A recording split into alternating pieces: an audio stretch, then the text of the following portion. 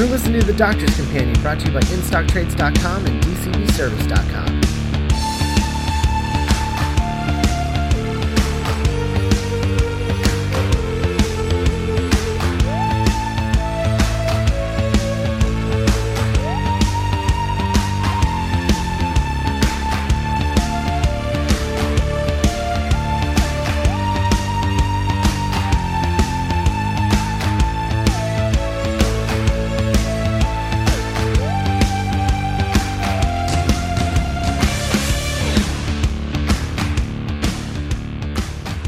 Hello and welcome to another episode of The Doctor's Companion. I'm Scott Corelli, and with me today, our guest host of the week is he's a writer for Nerdist.com, as well as the host of Doctor Who The Writer's Room and Awesomely Bad Movies, Kyle Anderson. Welcome to the show. Hello. Thank you for having me on your show, Scott. I'm very excited for this. Oh, good. That's good. So I hate to be like, oh yeah, I'm here, but man, I was contractually obligated to do this. I had a karmic debt to repay. No, I didn't. I'm very excited. So welcome to the show. And why don't you tell the kids at home what your background with Doctor Who is, because it's extensive as far as like. I don't get a lot of people on this show that have watched as much Classic Who as you have, i.e. all of it. Yeah, I mean, that's true. I've seen everything that is available I have watched at least once. But actually I didn't get into it until fairly recently. It was 2009 when I started watching the show. And that was the new series, and then probably, kind of dipping my toe here and there into the classic series. But then really in 2010, I started like tearing through it. And yeah, I mean, and I've kind of been following the DVD range. So if it was out on DVD in 2010, which at that time wasn't everything, that's what I saw first. And then I was kind of filling in as the range continued or whatever. But, yeah, it's weird. That's something I never thought I would do. Like when I started watching the show, well, first of all, I was watching Eccleston stuff, and I was like, well, I'll just watch this one season because I don't need to get involved. And then I immediately was like, well, let me see what the Saber Tendon fellow's up to. But then I was like, well, I'll only watch the new series. I'm never going to watch any of the classic stuff. And then I was like, well, let me see. It's just this dumb bartering system that I was doing with myself. And I was like, well, I'll never be able to watch every episode. And I mean, 703 episodes later. Well, what's funny is it always seems like more of a thing than it actually is when you look at it. Because it's like, you kind of look at those Classic Who stories as the story is the episode. So like, even if, like the one we're talking about today, Inferno is 7 episodes long, it's still just one story in a season with like 3 other stories. Right, exactly. And that's it. Yeah. So it sounds like taxing when you're like, oh, it's been on since 1963. And it's like, oh, that's gotta be a lot. And it's really not. Yeah. It's that much. It just feels like it is. Yeah. When you're looking at the huge, ball of them that just sit there and be like, here's every episode, and you're going, yeah, this seems insurmountable. But then once you start going through, and I mean the way the DVDs are released is really helpful because it's just individual stories, so you can just kind of do it that way. And I don't know about you, but I watched everything piecemeal. I never did I'm going to try to start from the beginning, just because that's just the guy. His name is Michael Gorman. He hosted on last week's episode, and that's what he's doing. So that's why we were only watching our first Doctor story, because that's as far as he's gotten. Yeah, and I know that a lot of people do it that way, and I've heard, they call it the Great Pilgrimage or whatever, that you have to do it at some point in your life, and maybe I will, but I'm going to wait until we find a few more of those, because some of the reconstructions are not easy to watch from the missing stories. Some of them are really good. I've been listening to some of the. As a function of the podcast that I do, the Doctor Who The Writer's Room, sometimes we'll pick a writer to talk about whose work is partially not available. So I'll need to listen to the audio of one. And sometimes that's really great, and sometimes it's boring. But, I would really rather, if I can, wait until more missing episodes are found. And I'm assuming they will be. This is I have no information, but let's just assume that that'll happen. Mm-hmm. I'd like to think so. Yeah. Because although we did get a couple of really good ones just recently. Oh, yeah. I am so glad that Enemy of the World exists now. Me too. Everyone said that it was dumb, and I never listened to it. And you just watch that one episode that exists, and you're like, I guess this is fine. But yeah, I was immediately taken by how just engaging that story is, and gotta love the second Doctor. He's up there for me as far as Doctors go. I think it has one of the best twists in all of classic Who. Honestly, like that twist where he just where Evil Troughton just goes down that tunnel, and you're just like, what is happening right now? Yeah, it's so great. You look at any piece of that from what we had, and if you didn't know anything, you'd be like, you'd never think, I bet he goes underground and has a bunch of people he's lying to under there. Never once would you think that. Oh, it's great. Yeah, it was great. And then you have a very particular affinity for the Third Doctor, which is why I chose you for this one. Yes, I do. I love the Third Doctor. He was the one I kind of saw the last, because at the time most of his stories were not out on DVD for whatever reason. His stuff ended up being some of the last ones released, but I really took to him. I'm a big James Bond fan in general, and so I really connected to that kind of aspect of it. I was a big X-Files fan too, so any kind of Earthbound science fiction I think is really interesting, especially at that time, early 70s. They did some really interesting stuff, and the one we're going to talk about today was from a season that was really about as realistic, quote unquote, as the show ever got. Oh yeah. And I mean, arguably, I think this season is probably my second favorite of the series, behind probably the first or second season of Tom Baker, which is that's good stuff. That's great stuff. And I'm just the opposite of you. I put season 7 ahead of season 12 and 13, but it's 6 of one, half dozen of the other. They're all great. But yeah, absolutely. All right. Well, speaking of season 7, we're talking Inferno today, which is the finale of season 7, which is only a 4-story season, which I think this and Colin Baker's last season are the only 2 seasons that are that short, I think. Well, I mean, as far as episodes, as far as stories go, yeah, all the McCoy ones I think only had four really? stories, Okay. but yeah, they were trying to do something really innovative in quotes for series 7. Or season 7 rather, because hey, we can get more money out of stuff if we can get more for our money if we have fewer stories, if that makes any sense. So you save on costumes, you cut and sets and everything. Yeah, which was the big thing with season 7, because the show was almost canceled, and the whole idea of Pertwee in the grounded season, the grounded Doctor, was all just to save the show, really. They sort of had to reinvent everything, the whole concept, and that's what this was. So that's why when you think about I'm watching Inferno, and the whole time I'm watching it, I'm just thinking, just 1 year before this was the War Games, which, God, I love the War Games, but that is a completely different kind of show. And it's just fascinating to think about. That was a year previous to this. Yeah, you look at season 6, and that's when everyone was kind of feeling run down. Scripts were falling through left and right. Troughton was really reaching the end of his tether. I mean, he was just getting overworked. I think there were 45 episodes or something that season. It's just too many episodes for a person to do in a year. And so they were doing such weird stuff, such kind of out there sci-fi stories from story to story. You've got The Dominators, which is terrible. And then that's followed by The Mind Robber, which is this weird, ethereal, out of time kind of strange story that's unlike anything they ever did. And then that's immediately followed by The Invasion, which is 8 weeks of very grounded, kind of like this, and then you immediately go to the Croton. It's a very strange thing, and then ending with 10 weeks of the War Games.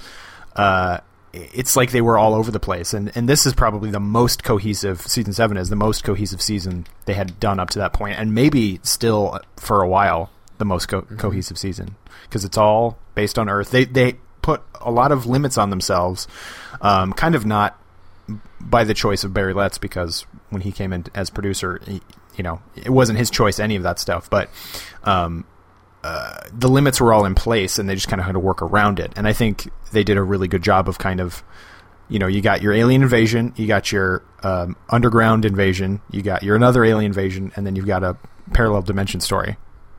And that's a way to that's a way to do it. Yeah, absolutely. So this episode, Inferno, was originally called the Mohole Project, which was the third option in two other stories that were commissioned by the guys at Doctor Who at the time. The Mists of Madness from Brian Wright, who had never written a Doctor Who story. And at the last minute, he left because he took an academic writing job. And then it was up to Charlotte and Dennis Plimmer, who had also never written for Doctor Who before, but they were going to write a story called The Shadow People. And then they left over pay disputes, which left Don Houghton, who wanted to write a story about this article that he read about these drillers who were like drilling into the Earth's crust and then just stopped and left. And he was like, that's weird. Why would they leave? And I guess the story just sort of freaked him out, and he was like, this would make a cool Doctor Who story. And they agreed, but they also said, this is 7 episodes, so why don't you put something else in the middle of it? And Letts and Dix suggested a parallel universe subplot, which is, as we'll talk about, so great, but also so weird. Like, it really, because most of the time, if you're in most parallel universe stories, I mean, Mirror Mirror is a perfect example. This whole story focuses around the fact that this is a parallel universe story, whereas Inferno is really about the hole they're drilling and the stuff that's coming out of the hole and the monsters that are coming from the stuff that's coming out of the hole. And the alternate universe thing is really just sort of like the Doctor just sort of stumbles into it and then stumbles back out again. And then you have like it's bookended by like the actual story, which is kind of a 3-part story. It's such a weird structure. It's totally weird, and it the idea is interesting, just of the drilling and all the bad stuff happening because of that. But yeah, there's no way it would have been more than a 4-part story. But they kind of hedged their bets by putting in this second story, and then you see something which you don't normally get to see in Doctor Who, which is the same situation going badly. Because I would think one of the most genius things is not a direct parallel. It's a parallel universe that is like several hours ahead, or however many, like a day or two ahead in time. Right. Which is just a cool idea that nobody ever really thinks about because everyone thinks it's just a direct parallel. But the Doctor sees the problems that arise, and then he tries to get back so that he can save things from. I just think that's such a cool idea. And it's sort of the same concept as like actually it's the same concept as what I just talked about last week with the Space Museum. Like we're seeing our future, now let's go back and fix it. Except that we're not seeing our future, we're seeing a parallel universe's present, and this could be what happens to us if I don't fix this. It's just such a weird idea. And that's one of the reasons I love Classic Who, is because they don't feel the need to be overly simplistic with stuff. Like when they want to get complicated, they get complicated. And this is kind of complicated from a conceptual point of view, I think. Yeah, it's what I love the most about the Pertwee era, besides just Pertwee, I think he's a cool Doctor and all that stuff. They were never afraid to write kind of above what their budget was, and kind of right above the level that the show had been written at before. There were obviously some great stories in the first 6 years, but it was definitely, they were aimed more for a younger audience, whereas these were like, they could do something really scary or really, kind of out there. This story is so bleak and very unsettling because, there's the constant hum of the drill in the background and very little music. And it's very unsettling, and it makes you feel on edge the entire time, which is not fun for kids, especially for 7 weeks in a row. But it's this whole season was very about issues, or about intellectual ideas more so than monsters. There were plenty of monsters in it, but In fact, there weren't monsters in this originally, and Letts and Dix made Houghton add in the Primords, which I don't even know what this story would have looked like without them, because they're kind of the main threat going on. Yeah, they needed a physical embodiment of what the problem is by drilling, other than it was just going to be, oh no, bad stuff where people were going to die, and it was going to be a lot more oblique. But yeah, by having the Primords, which don't really make a whole lot of sense, but I like that idea that it, something ancient and evil is down there, and it, it brings out the primeval and the primordial in a person. Right. Yeah. So Don Houghton, who I really like Don Houghton as a writer, just because I feel like I watch this and I'm like, man, this just feels like, the Bond thing is really present here. Mm-hmm.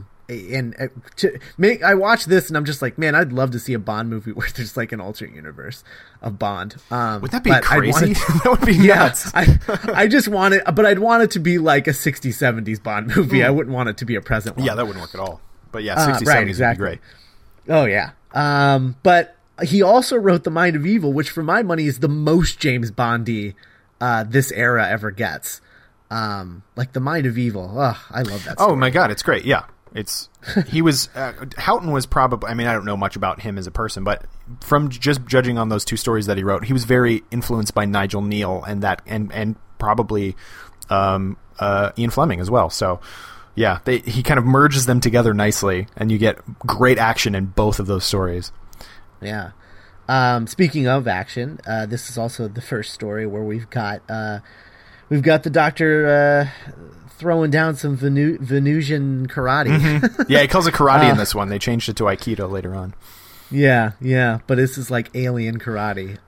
Is what Dix and Letts wanted, and that's what they got, which is it's fun. It's really fun.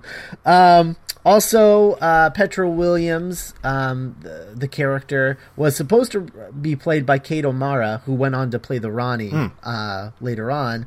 But Douglas Camfield, because she wasn't available, Douglas Camfield cast his wife instead, which meant that when Douglas Camfield suffered from a heart murmur late, in the middle of filming episode 3, his wife had to stay behind while he was in the hospital and film the rest of the story, which is just I can't even imagine that. Her husband's in the hospital and she's stuck on this set. I know. Doing this thing. Yeah, this just shows you how professional she is. Oh yeah. Her husband is absolutely. Heart issues is not something that you just kind of go, oh, he'll be fine. I think that's very it's very telling, yeah. Yeah. And yeah, so he had this heart murmur and suffered from it, and it was getting bad because tensions were rising on the set, because of the way that he was structuring, because usually they would shoot these one episode per week, so this would have happened over 7 weeks, and rather than doing that, he decided, let's shoot 2 episodes 2 days in a row and then take 2 weeks off, and then do another two episodes and then another 2 weeks off. And that's all well and good, except that he used the first day just for camera practice. And so they had to shoot 2 episodes in one day, and Pertwee was getting very impatient and then just stopped taking direction altogether. And he was dealing with Nicholas Courtney, who originally, that was the interrogation scene in episode 3, I think, 3 or 4. The interrogation scene was supposed to be alternate universe Liz Shaw, but he demanded that it be him instead, interrogating the Doctor. And so he was just dealing with all this stuff, and then he just collapsed one day, and went to the hospital, and then Barry Letts had to take over direction for 3 through 7, which is, man, that's oof. And I thought Terminus had a rough going, but this was rough. Yeah. Losing your director 3 episodes in, it's rough. That is rough. That's super rough, especially when it's somebody like Camfield who kind of runs a ship a certain way. He was a military guy, and kind of, by all accounts, kind of ran his sets that way. And he was, he'd done a bunch of Doctor Who before in the 60s. The Crusade, the Time Meddler, Dalek's Master Plan, The Invasion, and then he went on to do Terror of the Zygons and Seeds of Doom. We just talked about him with Seeds of Doom. Yeah. He's a great director. He's really good. And he did Web of Fear too, which was just found. So.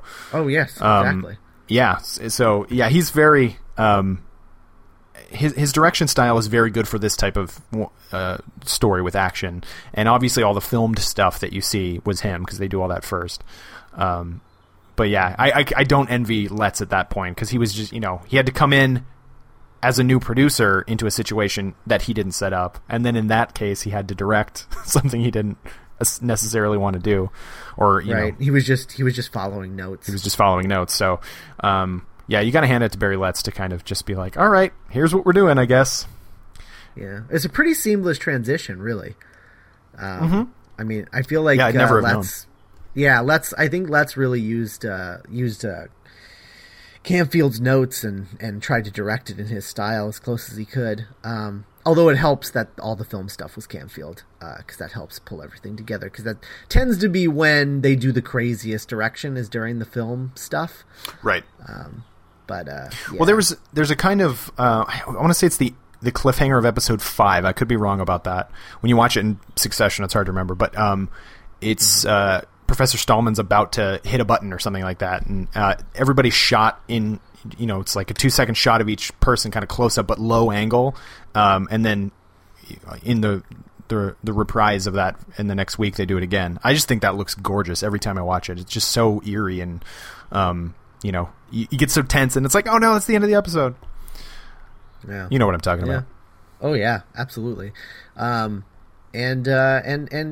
it's great, and he's really good at shooting what I call Pertwee face, which is his cliffhanger face, where he's just like, oh no, something science fiction is happening to me. Yeah, Pertwee did it one of the best, I think. Oh yeah, everyone tried to do it, but I think Pertwee's kind of like. I don't know. I want to call him a hangdog face, but he doesn't really have one of those. But his eyes just look so worried all the time on those things. Yeah. He's so good. Yeah, I think every story has at least one Pertwee face and has Pertwee eating something in just about every story. It's like he's contractually obligated for both of those things. We just did for my podcast. We did an episode about the writer Lewis Marks, and one of the things that he wrote was Day of the Daleks.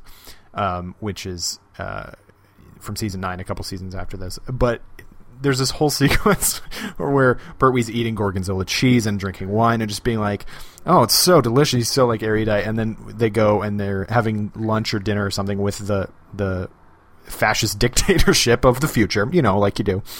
And and he's like lounging like he's it's so funny. I love how just like, oh, I don't care. He kind of is some of the time. He's so bourgeois. That scene and the scene in Day of the Daleks when he just like walks into the room like sipping some scotch, and then just the future ninja jumps out and he just and then just goes back to sipping his scotch. Oh, he's so cool. Oh, that's the best. It's so great. Yes. Which to say nothing of the fact that he shoots an Ogron in cold blood in that, but let's forget that part.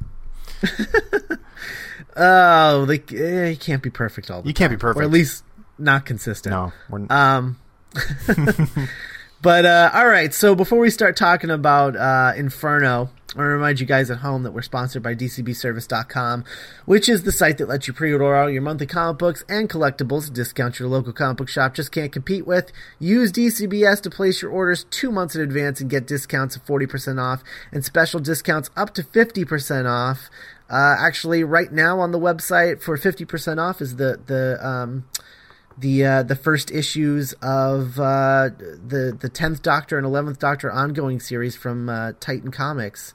The new #1 issues, and they're relaunching it.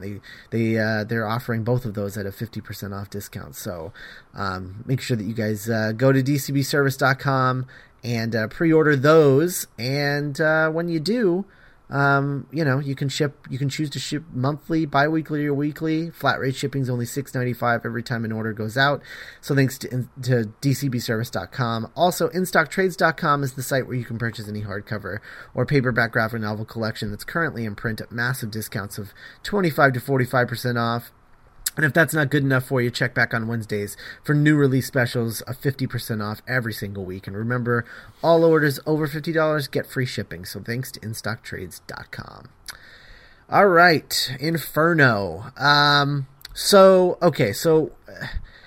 This one's hard to like do a walkthrough. Like we were talking about this before we started recording. So I'm basically just going to throw out what the main idea of the plot is. Yeah. Which is that you have this bookended sequence where you have this scientist and he's drilling, just, for science. Just because you can. We've never drilled this far down before. Right, exactly. And he keeps being warned that the drill bit's going to melt or this and that, and like we shouldn't be going this far because we don't know what's going down there. And he's like, whatever, you guys are all dumb. I am the smartest person in the room, and I don't care what any of you have to say. I'm doing this. And he hates the doctor. Hates him. Yes. So he does this, and this green stuff starts coming out of the hole. And when someone touches it, it burns their hand, and they become this green werewolf monster thing called a Primord.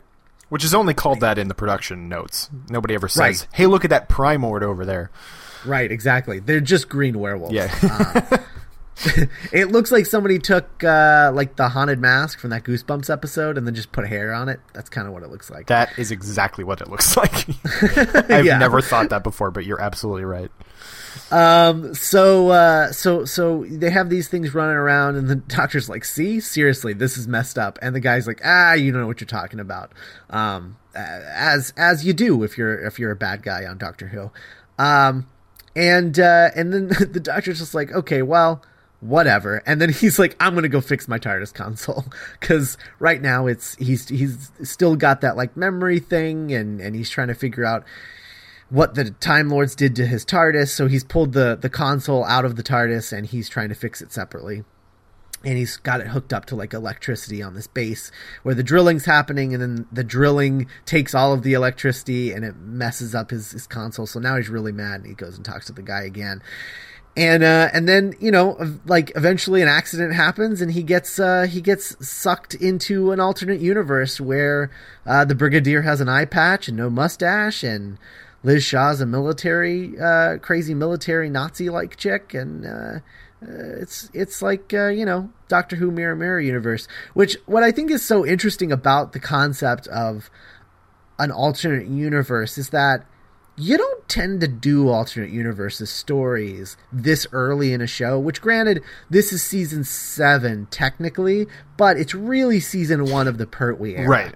It's in color for the first time. It's a completely different show. You can almost say Spearhead from Space is if you'd have called this year Unit and just the name of the show is Unit, people would be like, yeah, I buy it. It makes sense. Totally.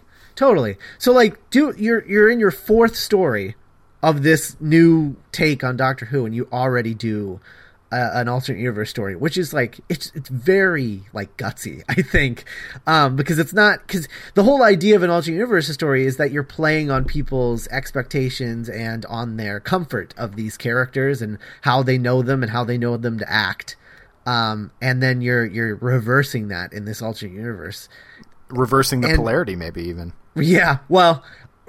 Pertwee reverses everything. He just is never happy with it going the direction it's going. Yeah. That's 180 degrees that. When we good to go. Yep, exactly.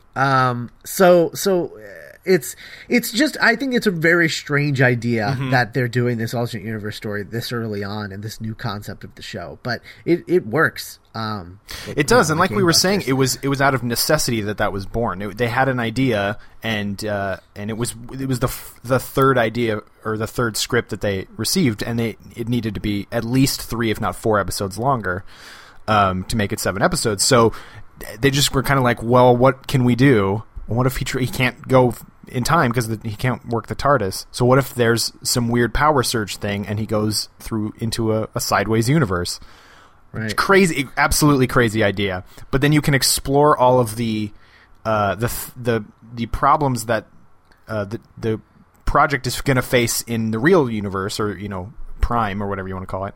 But then you can see him not succeeding. and very rarely do you actually get to see the Doctor fail, and even rarer than that, you almost never get to see him then get to fix it. Because this is one of the most apocalyptic stories that they ever did.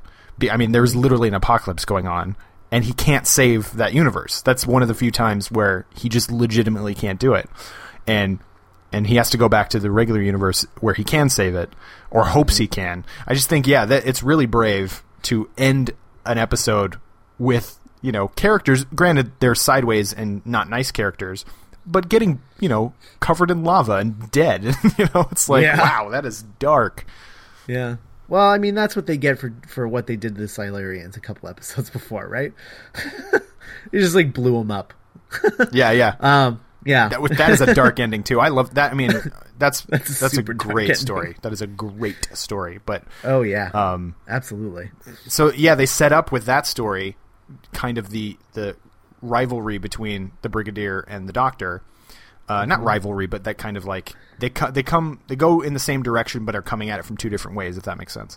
Right. But then when you have the brigade leader, who is his character, the Brigadier's character in the other universe, you get to see even worse. He is just a fascist stooge who's a coward also, which is something the Brigadier is not. And all because the Doctor doesn't exist in that universe. That's what the Doctor decided. I don't necessarily agree with his assessment of that, but I think it's funny that the third Doctor thinks so highly of himself that he's just like, wow, this just must mean that I'm not here. So they've never heard of him, so this is what happens to them. And I think that's really funny.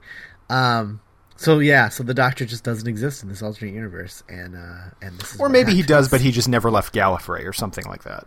Right, he's not on Earth at this point. Right. So he's not around to help them out, and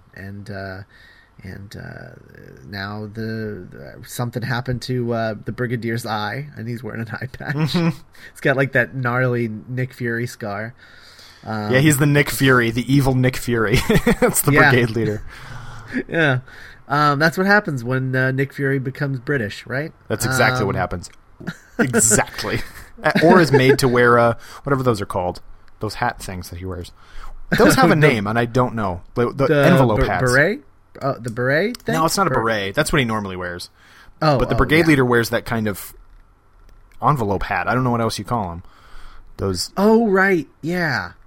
I don't know what you call those either. Yeah. If anyone knows, please keep it to yourself, because this is not a live episode.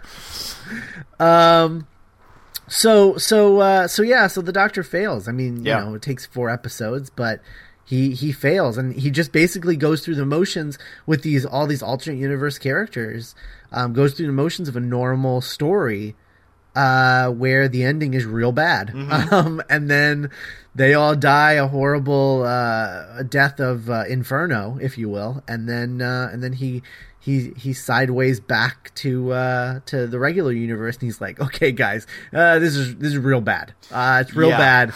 We need to fix this, because I really don't want you guys to die a horrible Inferno death.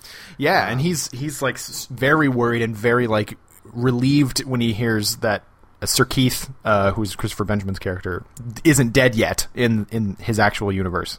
Right. He just seemed, completely disturbed and distraught in the mirror universe. It's like, Sir Keith Gold was my one guy I could turn to, but no, he's dead in this universe. Yeah. So he, he saves the day, and everyth's fine. And then we get that last shot of Liz Shaw, which is the last time we see Liz Shaw as a regular companion for a while. I think he just tosses off somebody tosses off a sideways comment in the next story as to why she's not around. Yeah, she went back to Oxford or whatever. Yeah, blah blah blah. But in reality, it was because Letts and Dix were just she doesn't really work as a companion, which. I their reasoning I don't really buy in that, like, she's like, oh, she's too smart to be a companion. Well, that's silly, guys. It's completely silly. I think Liz Shaw is great because she's not stupid. She's not just some naive, she doesn't know as much as the Doctor, and that's fine, but she can be of skill and of knowledge. She can have good education and not, they went completely the other way with Jo in the next season, who I eventually have come around to. I didn't like Jo at all at first, but she was so like green and naive in those first stories, and then by the Green Death, ironically, she's a fully fledged character and is really kind of matured. Right. I mean, I think my problem with Liz Shaw is it's not her character so much as it is their use of her character, which is that she sort of just becomes like a magician's assistant. Because this is definitely like I mean, Pertwee, this is his most magician-like is this season. He looks like a magician. And she's just like the magician's assistant. Like she just like helps and doesn't really do anything on her own. Like, I wish that they had done stronger things with her as a character, rather than her just being his assistant. Yeah, I agree with you. I think, she goes off and does some, not interesting. She gets captured, which isn't particularly interesting, but she goes off and does her own stuff in Ambassadors of Death. She does go off and do her own thing, but they weren't yet ready to, and maybe that was the issue that they found and why they needed a Jo type character, is that she was capable, but they didn't know how to write her capably. They knew how to give her good dialogue, and she performed it very capably. She acted like a smart woman, but some of the things that she did were a bit silly. Running in high heels and a short skirt, over a dam or whatever that is in Ambassadors of Death. It's a bit silly. Yeah, she just didn't have much of an arc. She didn't at all. No, outside of that first story where she didn't really like the Doctor, and then she was like, "Yeah, I guess you're okay." Yeah. That's the extent of her arc, really. Well, she's the Scully of that episode. She's exactly, and the Brigadier, I guess, is the Mulder, and then the Doctor is nobody. The Doctor is the Doctor in an X-Files episode. The cigarette smoking man? I don't know. No, wouldn't that be weird? I don't think it's a direct correlation, but you're totally right. I almost wish that they had held on to that concept for longer, because that could have made a great arc for a character. But I guess once you see it one time, I guess you can't be in denial forever. Although that didn't stop Scully, so I don't know. That's true. She ceased to believe for such a long time. It was like, come on, you've literally been inside a spaceship. You must believe at this point.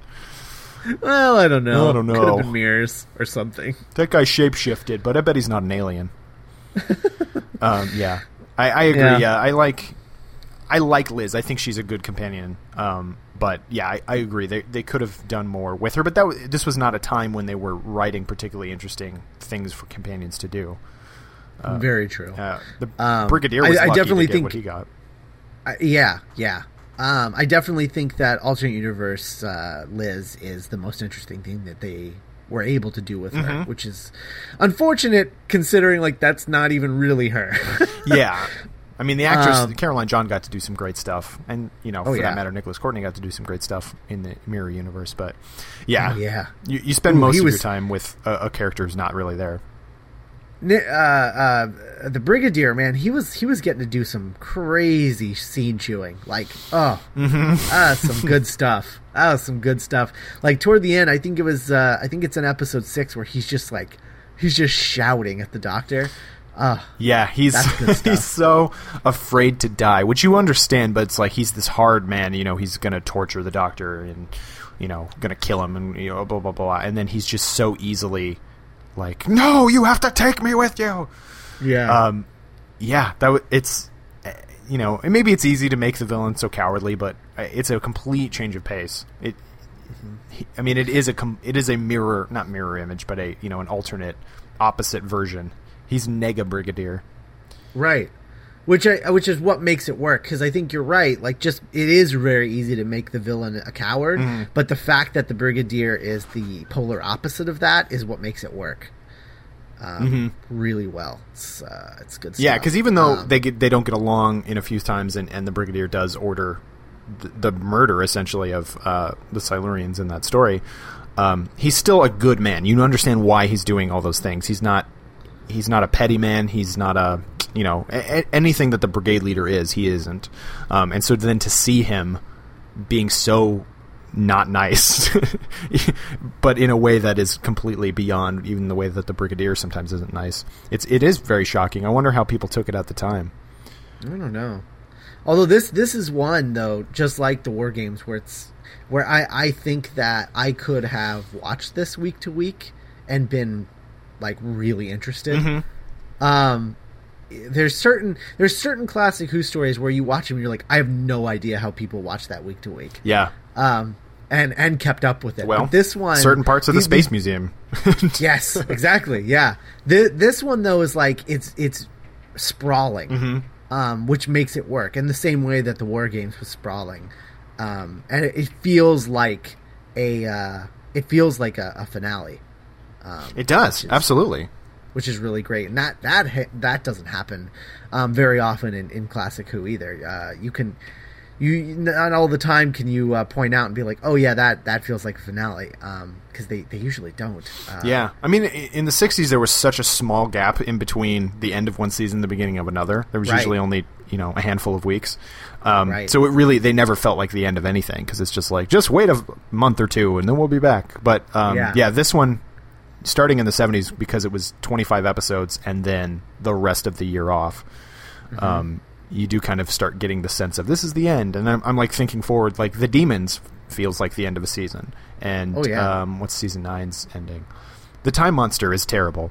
The Green Death feels like the end of a season. And and obviously Planet of the Spiders feels like the end of something. Yeah. So I can't even remember if The Time Monster does feel like the end of anything. It's just terrible. But we're not talking about that. It's real bad. But this also, it reminds me a lot of the that Justice League animated episode, the one where they go to the alternate universe. Yeah, what's that one called? I forget. It's the season 1 finale. That's right. Yeah. Where like Wonder Woman has a mustache or whatever. She doesn't, but yeah. But yeah, and it's God, what is that one called? It's like I don't remember. They do a couple of those like time hopping episodes, and they all have similar like time punny titles, so it's hard to remember what they're called. But it reminds me a lot of that. With Batman like being in that cave and everything. And having all of those rebels and stuff. It just reminds me of this. Yeah. I wanted to ask you something. How do you feel in general, in not just Doctor Who, but in other science fiction, when there are mirror episodes, when there are alternate universe episodes? How do you generally respond to them? Do you enjoy stuff like that? I'm always interested in theory, but there's good ways of doing them and bad ways of doing them. I think this one's particularly good. Mm-hmm. And things like Doppelgangland from Buffy. Sure. Excellent. I think that there's just like a lot of play there, but I also think that there's a way of doing it in a really lazy way as well. And it's when they're lazy that I'm not crazy about it. When they're just like, oh, let's just put a goatee on this person and now they're evil. Yeah. I'm like, well, that's the least interesting thing you could do with it's totally true. And I feel like Star Trek is always the various Star Treks were always doing mirror episodes, and I always find that those are some of my least favorite, because there's almost no and what I love about this episode of Doctor Who, and also Doppelgangland, now that you bring it up, is that there's consequences in our universe should something go bad. Mm-hmm. I don't care about this other universe that does. Obviously it's just going to get erased at the end anyway, but in this one you see it's going toward something bad happening, then the Doctor's pulled away, he knows that they're a little bit further along, and then he fails, and then he goes back, and so we know what's going to happen if he fails the second time, and which I think is great. But everybody loves that the series 4 of the new series episode, Turn Left, and I don't.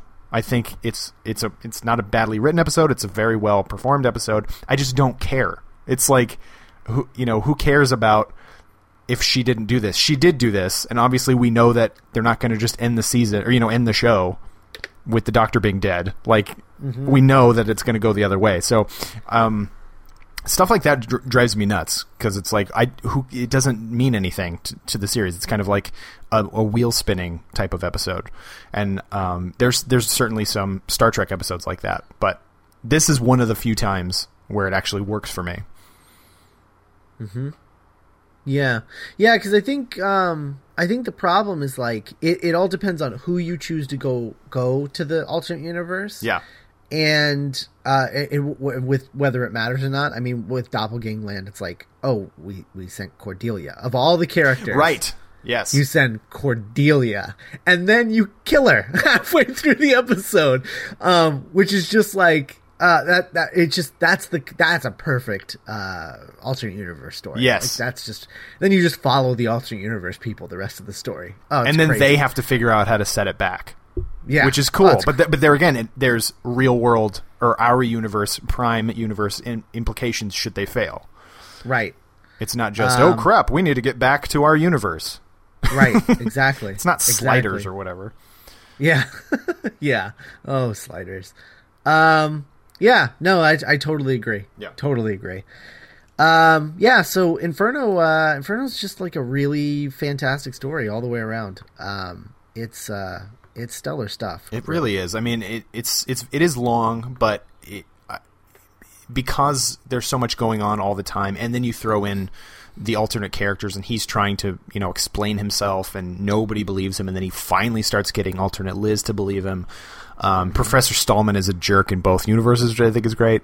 And then you kind of have the other storyline with the good characters in both. Petra and Greg, who, right, even though they're under this, fascist regime in the other universe, they're still good people, and so he can still kind of count on them, and they're still trying to help. Which I like characters like that too. And their kind of romance is, maybe a little silly, but I think they do a good job, the pair of them. Yeah, I do have a hard time differentiating them. In the two universes, because they're like basically exactly the same character. Greg is almost exactly the same in both universes. There's almost nothing different about him. Right. So that's a little tough for me, but yes, absolutely. Yeah. I do like that stuff. As cheesy as the romance stuff is. Yeah, I mean, but what can you do? I kind of want them to get together at the end. I don't know why. Like, I usually don't care that much. Maybe it's because Doctor Who does romance so seldomly, even with the ancillary characters, that I was kind of like, right. Oh yeah, I like them. I like those crazy kids. Yeah, and you like them because you know that they've known each other for a while. Yeah. And that's the thing that Doctor Who usually doesn't do, is whenever they do love, yeah, it's always like they meet, they're instantly in love, and then they run away together. Yeah. All in the same story. How many times, I mean, that happened with Susan, that happened with Leela, that happened with Joe. And then like kind of retroactively with Perry also. Yeah. Dumb. It is dumb. I hate it when it happens every time. That's one of my biggest problems with like old movies, is that happens way too much in old movies. Oh yeah. People are just like, they meet, and at the end of their first date, they're like, well, so we should probably get married, right? Yeah. I loved that about, I don't know if you saw Frozen, the animated film Frozen. They make fun of that in that movie, and that was probably one of my favorite, like, turn the tradition on its head type of thing about fairy tales. They're Absolutely. Like, you literally just met him. You cannot possibly think getting married is a good idea. Yeah, exactly. Loved it. So yeah, you're right about them, like, because you get the sense that they've known each other for a while. It does help. Yeah, with that. They've been working on it for a while. It's not the companion, it's not King Peladon trying to make Joe stay. It's not. It's certainly not Leela never actually speaking to the guy that she decides to stay with. It kind of, I think it works for me in The Green Death because we get enough time with them, and it's a 6-episode story, so it's 6 weeks essentially of them getting to know each other, and then less so, but kind of in the same vein with Susan in the Dalek Invasion of Earth. Although I do not believe for 1 minute that the First Doctor would just allow his granddaughter to stay. His 16-year-old. Well, I mean, yeah, however old she actually is. But oh yeah, she's supposed to be like 15, right? Isn't she's really young? She's like, she's a kid. She's a kid. I mean, I know that Carol Ann Ford is 23 or right. whatever, but she's supposed to be playing like a 13 or 14-year-old girl. Yeah, she's not very old, and so he lets her stay with this guy in a war-torn area. Oh, the buildings are falling down, but you'll be happy. It's like, I don't know about that. I'm going to lock you out of the TARDIS and I'll let you come back in. Or even in Terminus, like when Nyssa just decides to, I mean, it's not for a romantic reason, but she just decides to stay and help these people. It's like, you could do that, and then the doctor could come get you again. Somebody should really have listened to Peter Davison about his choice of companions, because, yeah. Yeah. He loved this and was just like, that's my companion. Yeah. And everyone was like, I don't think so. Yeah. Yeah, those couple episodes of Arc of Infinity where it's just her are great. Oh yeah, absolutely. And some of the Big Finish audios where it's just the two of them, I really like those too. Yes, absolutely. Yeah. The only distracting thing about the Big Finish audios is that they all sound so old. They do. Peter Davison does not sound the same. Sarah Sutton doesn't really either, but Davison is very distracting. She sounds close. Yeah. But then like Tegan is real bad. Like, yeah. Her stories are just like, who is that? And then they start calling her Tegan. You're like, oh my God, it was Tegan, really? I guess. And now they're doing the Waterhouse stuff, and I'm like, how are they doing that? He is a grown ass man. It's true. He doesn't sound that different though.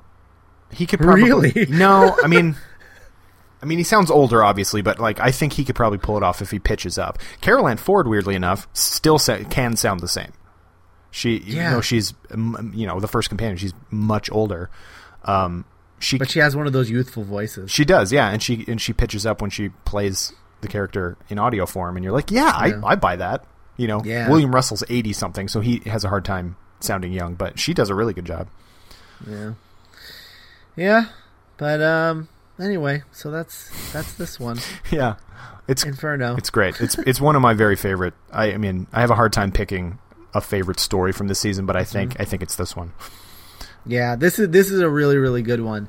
Although I can't recommend it to people. This is a story that you need to earn.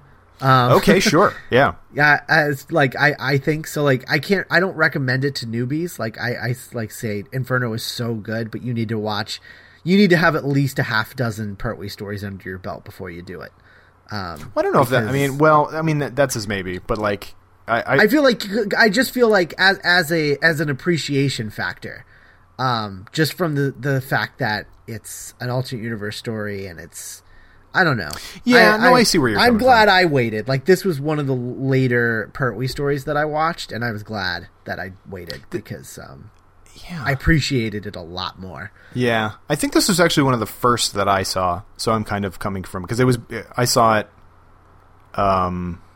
way before I saw, Ambassadors of Death, but, way before I saw a lot of the later stuff too. But yeah, because it is atypical, I guess you could say that, but it was the fourth one broadcast, so I feel like they thought it was okay to go forward. And season 7 is so different from the rest of Pertwee that I feel like you show people season 7 and then you show them the rest of Pertwee or something like that. Yeah, you could probably just watch like season 7 in order, and then you'd be good. And then you can kind of pick around. I mean, you follow the next episode after Inferno, the next story is Terror of the Autons, which is just the weirdest. Like, that's Barry Letts directing also, but it's just the most weird shot, kind of over CSO'd thing. People watching that are like, this is the same show too? Like, every year they're going, what is happening with this show? You get the introduction of the Master, you get Robert Holmes. Mm-hmm. Good old Robert Holmes. So season 7, so good. I mean, it's like, from a quality standpoint, you just look at season 7 and you're just like, wow. I don't think episode by episode, I don't think it got better than season 7. Because even those couple Tom Baker seasons that you were mentioning earlier, which are great, I'm not going to say they're not great, but there's a couple. They always have a dud. There's always a dud. Dud. Yeah. Yep. Nope. You're totally right. I think you're right from like a percentage standpoint. Like, nothing tops this season. Nah. For sure. All right. Well, that's Inferno. Mm-hmm. Thank you for joining me, Kyle. Where can people find you and plug? Sure. You can follow me on Twitter at Functional Nerd. I tweet a lot of weird stuff. You can read my work on Nerdist.com. I write various columns. I write a column about bad movies called Schlock and Awe. I've been doing a column about Batman the Animated Series. Which has been a lot of fun, and I do the weekly Blu-ray and DVD column on Tuesdays. So those are just. And if you ever see anything Doctor Who on Nerdist, that's true too. Yeah, it's very very likely it's me. I also do a podcast called Doctor Who: The Writers' Room, where once a month my co-host Eric and I pick a writer from the classic series and go through all their stories. So the one that just came out, and they come out the 15th of every month. The one that just came out on April 15th is Louis Marks, who did 4 stories from the 60s and 70s. So that was an interesting and fun one. The next episode we're doing for May is actually we're just going to focus on the Unearthly Child serial because so many people worked on it, and it's kind of that important. So that's where we'll come from that. And then I have a web series going back to making fun of bad movies called Awesomely Bad Movies. There's about 12 episodes out now, which you can find at Modern Primate. It's a YouTube channel, which is just Mod Primate, in which I basically take the piss out of a movie, if you'll excuse the expression, kind of older sci-fi or horror movies. So those are all the different ways that you can look at or listen to me and my gob. And I highly recommend your Companion's Companion articles. Thank you so much. Yeah, I did. Leading up to the 50th anniversary, I was crazy and decided to do an article about each of the 34 different seasons worth of stuff there was. And I think they came out pretty well. So, yeah, you can read those at Nerdist.com. All right. Well, that's that. If you have thoughts you want to share about this episode, find the post to it on thedoctorscompanion.us and leave a comment. Send us an email at tdcpodcast@gmail.com. Check out my other podcast, The Mind Robbers. Both of my other podcasts are both on mindrobber.net. And The Mind Robbers is our flagship podcast where myself and my co-host Matt Smith talk about whatever entertainment thing that we've consumed in the past week. We just sort of we just kind of catch up every couple of weeks, and then we have like a main topic, which is usually some sort of television series that has just ended its season or something. We look back at the season, and then we alternate a movie pick. This past week, we just did Blood Simple and Justified, the previous season of Justified, season 5, I think. So we just talked about that in the last episode.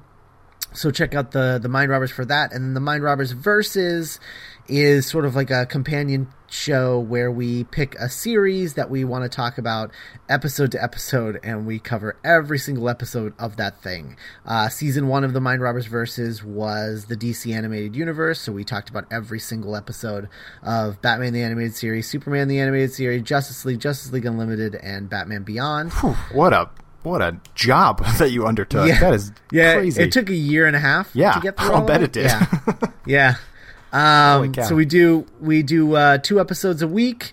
And in each episode of the podcast, we cover 2 episodes of the show that we're talking about. Season 2 was Veronica Mars. Sure. The Mind Robbers versus Veronica Mars, the lead up to the movie. So we did every episode of Veronica Mars and then the movie. And we just recently did like a little special on the book that just came out, the $1,000 Tan Line. So we did that, and then beginning in May, season 3 is going to start off, and we're doing the Joss Whedon quadfecta with Buffy the Vampire Slayer, Angel, Firefly, and Dollhouse. Now I have a question. Are you going to... There was those couple... That one year where Buffy and Angel were like companion shows. Are you going to watch it in that order? Yeah, when we get to Angel, we're doing the first 3 seasons of Buffy, and then we are doing, every week we're going to do a Buffy episode and an Angel episode. Awesome. So that the crossovers will work the way they're supposed to. Very good. Yeah. Yeah, we had to do it that way. Yeah. I can't even when the last time I rewatched the show, I think I've rewatched both of those shows like 3 times, and every time I do, like I have to watch it like that. Yeah. I can't. And when I'm trying to get someone to watch it, and I'm like, now when you get to Angel, you basically just have to watch one episode and one episode. People are like, what? That's a lot of disc changing. I'm like, but it's worth it. Yeah. Yeah. So yeah, the Joss Whedon Quadfecta that starts in May sometime. We're trying to get ahead of the game and build up a back catalog so that if we get lazy, we can get lazy and it doesn't hurt the show. Yeah. So trying to build up a buffer. But yeah, so that should be coming really, really soon. So go to mindrobber.net to check those out. And then if you're on Twitter, follow @TDC Podcast so you'll know the second a new episode hits. Or you can follow me at my personal account @Scott Corelli. And then Kyle, as he said, was @FunctionalNerd. Mm-hmm. If you like the show, do us a favor, review us on iTunes, and most importantly, be our street team. Tell everyone that you know about us. Tell Twitter, tell Facebook, tell your friends, tell your grandmother, and just say, hey, listen to this. It exists. Hey, grandma, listen to this. Yeah, you remember the Third Doctor, right? Anyway. So next time we will be back with Nick Jimenez as my guest host, and we'll be talking David Tennant in The Unicorn and the Wasp. So we will talk to you then. Bye. Bye.